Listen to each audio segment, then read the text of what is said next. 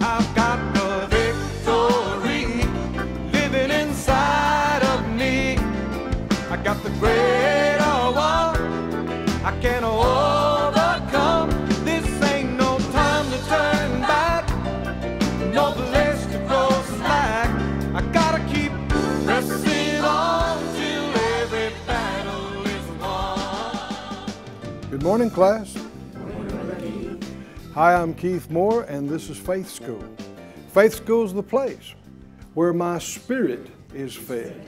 My faith grows stronger, and I learn how to be an overcomer. Overcomer means you come over. You go over whatever it is that's trying to bring you down. And the scripture says that the Lord always provides a way of escape, a way out, no matter what is going on. So let's believe God for answers today. Get your Bible, get something to make a note with, come on into the class.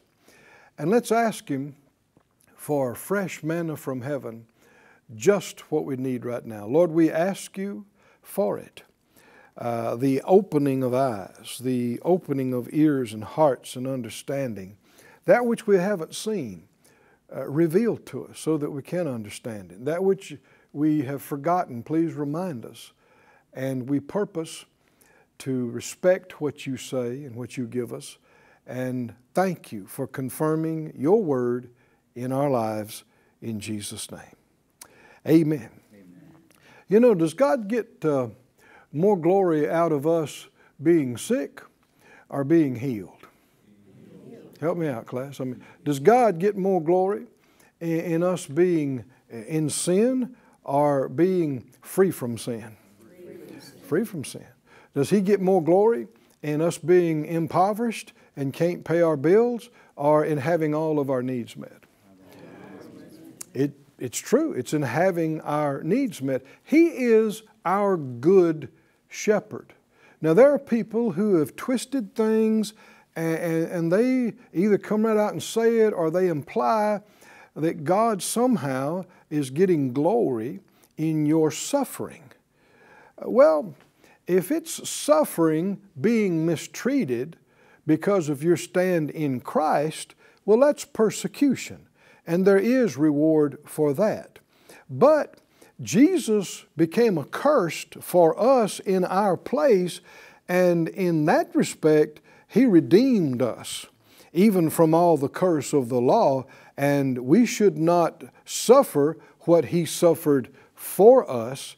And Scripture tells us, you know, that He took upon Himself the chastisement of our peace. That means we can't glorify God by being depressed and oppressed and upset.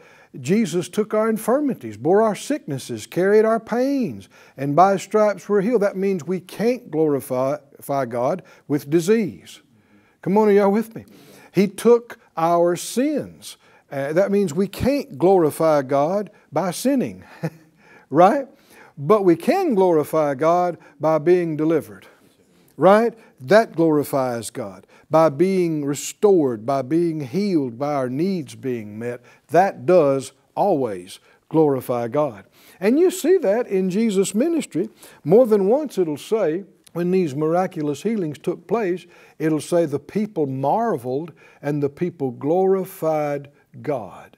And it didn't say a word about them glorifying God all those years that person was in disease and suffering, but it was when they got healed. That's when God was glorified, just like it's when we get saved. Not in all our life before Christ, but when we got delivered and saved, that's when God is glorified. We've been looking for some time at the healing of the woman with the issue of blood. And let's read today in Luke 8, Luke's account of this healing. If you're just now joining us, we've covered a lot of ground on this, even this specific case. So go back in the archives and Faith School. It won't cost you anything. There's no charge. And get caught up with us. And you'll get more out of it that way. In verse 43, Luke 8:43, a woman having an issue of blood 12 years, which had spent all her living upon physicians, neither could be healed of any, came behind him and touched the border of his garment, and immediately her issue of blood stopped. Immediately. Again, I rejoice in how quickly things can be fixed. That's why you don't give up. That's why you give God the opportunity to change it, to minister to you. 12 years. It's a long time to hurt and have a problem with something, but now, just like that, no more. She don't need any treatments because she didn't have any problems. Fixed. Glory to God. She can go home, enjoy a nap without thinking about it, get up the next day, go to work, do what she needs to. No longer does she have to think about hollering at somebody that she's unclean, don't come too close to me. That's all in the past. That's all like a bad dream that happened to somebody else. Because she's healed in a moment, just like that. And God's still doing those things today for people that have faith and believe. So immediately her issue of blood stopped, and Jesus said, "Who touched me?" When all denied, Peter and they that were with him said, "Master, the multitude throngs you and presses you, and you say, 'Who touched me?'" And Jesus said, "Somebody has touched me." We looked at this in earlier classes, but anytime you see a word repeated, that's something you should really pay attention to. And already we've seen this word touch repeated, 3 times, and we're about to see it again. Why so much emphasis on this? Because that's when something was triggered, something was made active at that point. The things of God can be understood. Now certainly we're going to always be learning more about it throughout our whole life, and past this life we'll keep learning. But many people don't even try. They're like, "Oh, God's ways are mysterious. You're never going to know. You just never know what God's going to do." And don't even try. Well, why did He give us all this detail about this? Why did He give us the book? Why did He tell us to not be unwise but understanding what the will of the Lord is? He wants us to understand what happened, how it happened, why it happened. Why? He wants us to repeat it. He wants it to happen again and again and again and again and again. He said, "Who touched me?" And they say, "The multitude's thronging you and pressing you." And you say, "Who touched me?" Jesus said, "Somebody has touched me, for I perceive that virtue or power is gone out of me." The anointing, the power of God, is the Greek word dunamis, which is force. One definition of dunamis is miracle working power, or power that makes possible. Dr. Luke said this woman couldn't be helped by any doctor or by any man or woman.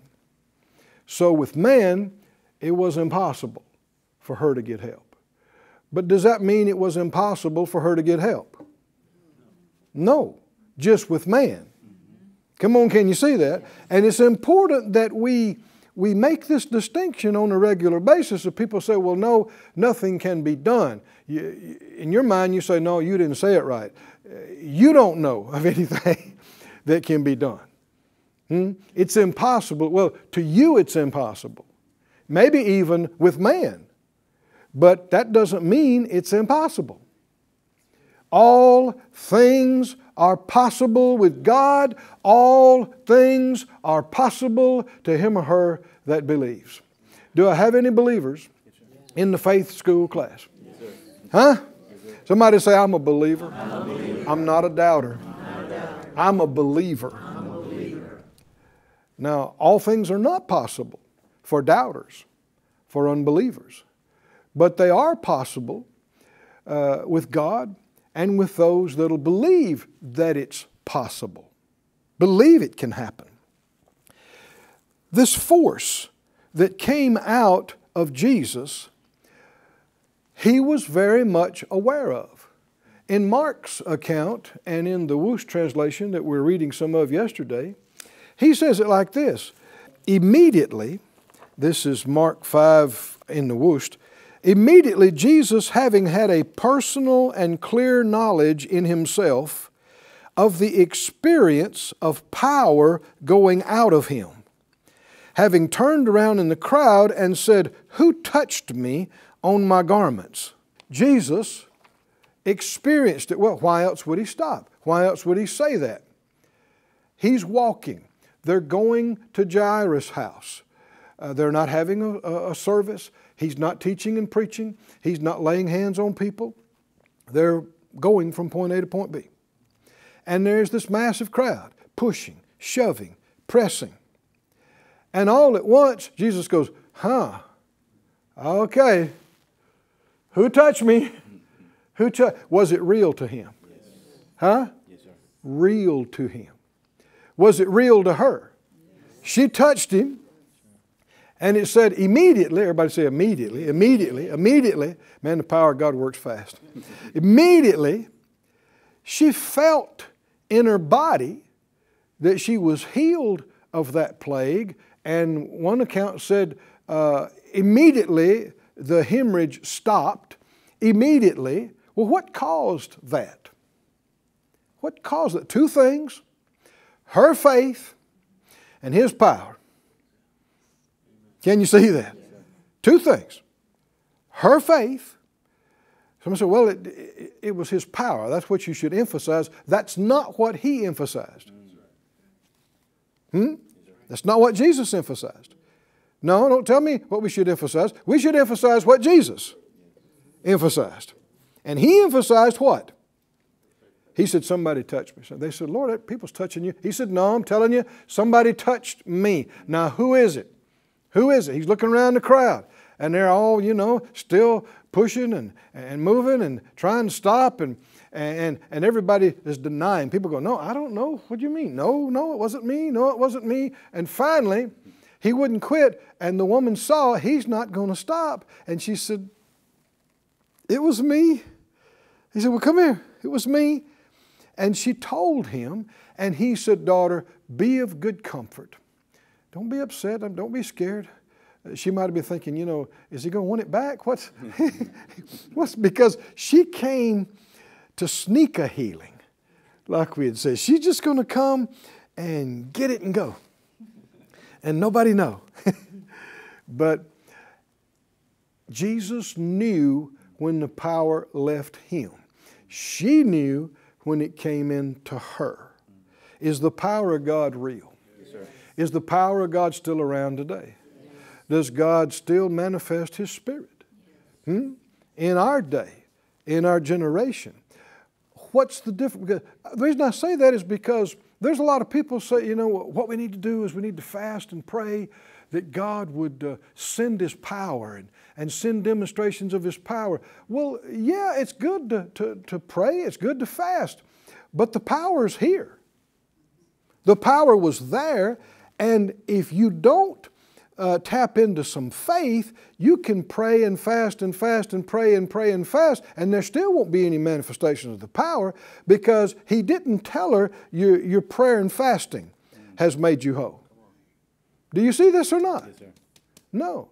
He didn't say, well, your holy living has made you whole. The things that people focus on. No. What did He say? Tell me, class. What did He say? Your faith has made you whole. And we see her faith manifested in three main things. First of all, her faith came by what she heard. That's not one of the three. That's just how she got it. But we see her faith in what she said. If I touch, I'll be whole. Then we see her faith in pushing through in her weakened condition, pressing through that crowd until she got to Him. And third, when she touched. Can you see that? She said it, she pressed, she touched. That was her part. And that was what caused the power to flow. Flowed. You know, my father in the faith, Kenneth Hagin, used to say, electricity is God's power in the natural. And God's power in spirit operates the same. In fact, the electricity is a manifestation of God's power from that dimension. They're from the same source. One's manifested in this dimension, the other is already there in that dimension, but they manifest in the other dimensions. Can you see this? The anointing manifested in the woman's physical body. It was unseen, but it did something to her body, and it did something that was an impossibility for men to fix. Now, something inside her body, it wouldn't quit bleeding. And she kept losing blood, and no doctor knew how to do anything about it. But the power of God did it in a moment of time. Now, what had to happen? I don't know if an injury had to be healed or restored, or if a whole organ had to be recreated on a cellular level. Doesn't make any difference with the power of God. Can you see this? Because this power is what created matter to begin with. The power that created matter, and even those who study physics marvel about the properties of energy and matter and how they overlap and how energy affects matter and matter energy. Well, there's so much we haven't yet seen and understood, but the more you do understand, the more you're going to see that the Bible is right. Yes, sir. Because that's where it came from. Thank God for the power of God. Somebody say, I believe, I have faith in the power of God. In the power of God. Jesus said, somebody touch me. He was aware of that flow out of him, just like that. And the moment he said that, the whole crowd stopped. Everything stopped, because he wants to know who touched me. Now, did he need to ask that question? Who touched me? A lot of people would say, well, no, you know, he's Jesus. He knows everything. He wouldn't need to ask. Well, then why did he ask? And why would he keep asking? He's not playing games, is he? I mean, why would he do this? The truth is, Jesus needed to ask. Why? Because he didn't know. Now, a lot of people have trouble with that. They're like, Brother Keith, no. Yeah. If he did know, if Jesus operated in all-knowing, then he's not operating like I operate. And we're told that he became a man like other men. Well, it wouldn't be like me. Wouldn't be like you. Right? I don't operate in omniscience. Huh? Man, there's all kinds of stuff I don't know. Right? All too often I just say, I don't know. I don't know yet. So if Jesus always knew everything, he didn't become a man like us. And if he didn't become a human being like us, he couldn't be tempted in all points, just like us. Because what a temptation it is to fear, to give up or whatever because of what you don't know. Jesus wouldn't understand half the human experience if he always knows everything. Can you see this or not? No, go with me to the book of Philippians. There's reasons why we're taking time to talk about this. Go to Philippians, the 2nd chapter. I want you to notice the subtlety of the enemy's deception. He tries to deceive you in the guise of respecting Jesus. That's how tricky he is. And you'll see his work when people become so indignant and so defensive and so mad. That's Jesus. That's Jesus. Don't you dare try to bring him down on our level. I'm not the one that made the choice. He's the one made the choice to become like us and to come down here and function on our level. And this, you see this anger and this indignant thing, that shows you something's wrong. What's motivating this? What's behind this? The enemy is actually trying to rob you of the reality of how to live and function like Jesus victoriously if you think he's in a category unattainable to what you can live and do. The enemy is actually trying to prevent what Jesus accomplished from benefiting you, and doing it under the guise of respecting Jesus more than others. Can you see how tricky he is? Look in Philippians 2.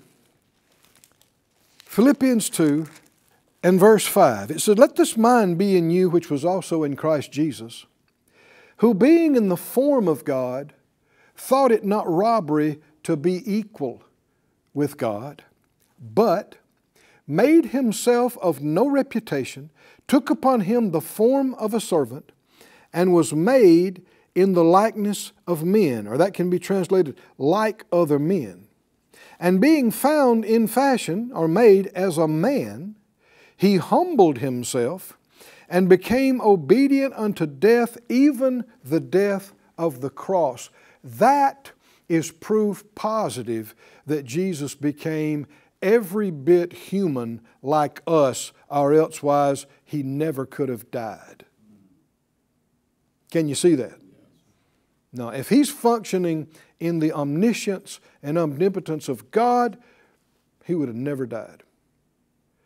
But the fact that he died proves he really did become like us. Like us. Let me read to you some other translations of this, because it's the New Living says, "He did not think of equality with God as something to cling to." And this shows that he is turning loose of the abilities of God to become a man, because that's what it says. He didn't see that as something he couldn't part with. Being equal with God and being God and having the abilities of God. He didn't say, "I can't do that and become a man." No, he did do it. He chose to do it. And it's the one literal version says, "He emptied himself." In fact, over a half dozen different translations use the same terminology, even though it's not King James.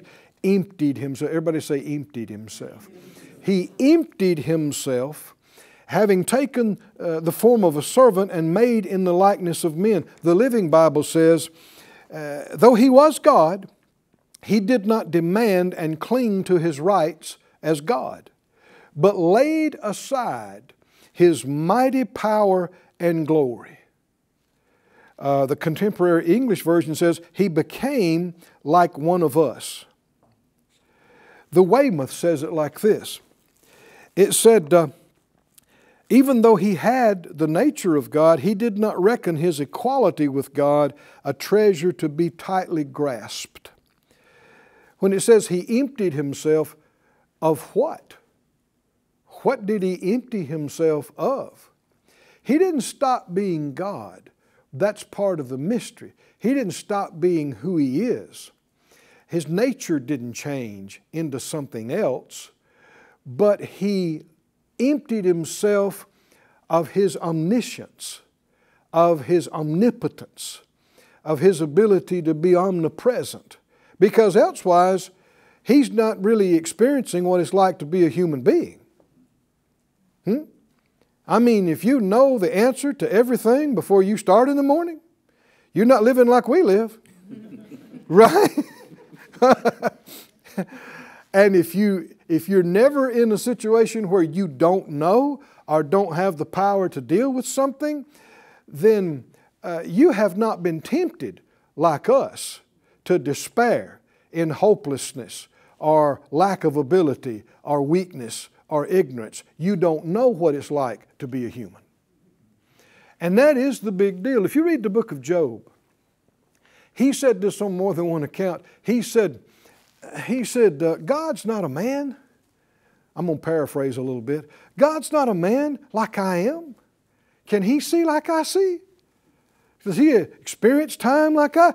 He said, I wish there was somebody between me and God, a daysman, an umpire between both of us that understands God and understands me and could represent me to Him and Him to me. Was he prophesying? Come on, was he prophesying? There is somebody. Oh, the great advocate. Hallelujah. Does Jesus understand what it's like to be God? Yes, He does. Does He understand what it's like to be a human being? Yes, He does. 100% complete. Which is why when He said, who touched me, the reason He said it is because He didn't know. Now sometimes people say, well, no, Brother Keith, you know, sometimes it says He knew their thoughts. I know. How? Same way you could know somebody's thoughts, by the word of knowledge. That could also be translated the word of knowing. It's the gifts of the Spirit in manifestation. You and I can know things supernaturally that we'd have no other way of finding out or knowing, but God just caused us to know them.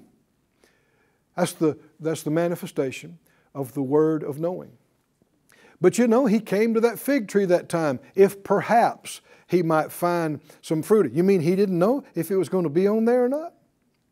Jesus really did function as a man. And the reason I go into so much detail about this is because it reveals He didn't initiate this healing. The woman came and by her faith initiated the healing, and Jesus realized it when the power left Him.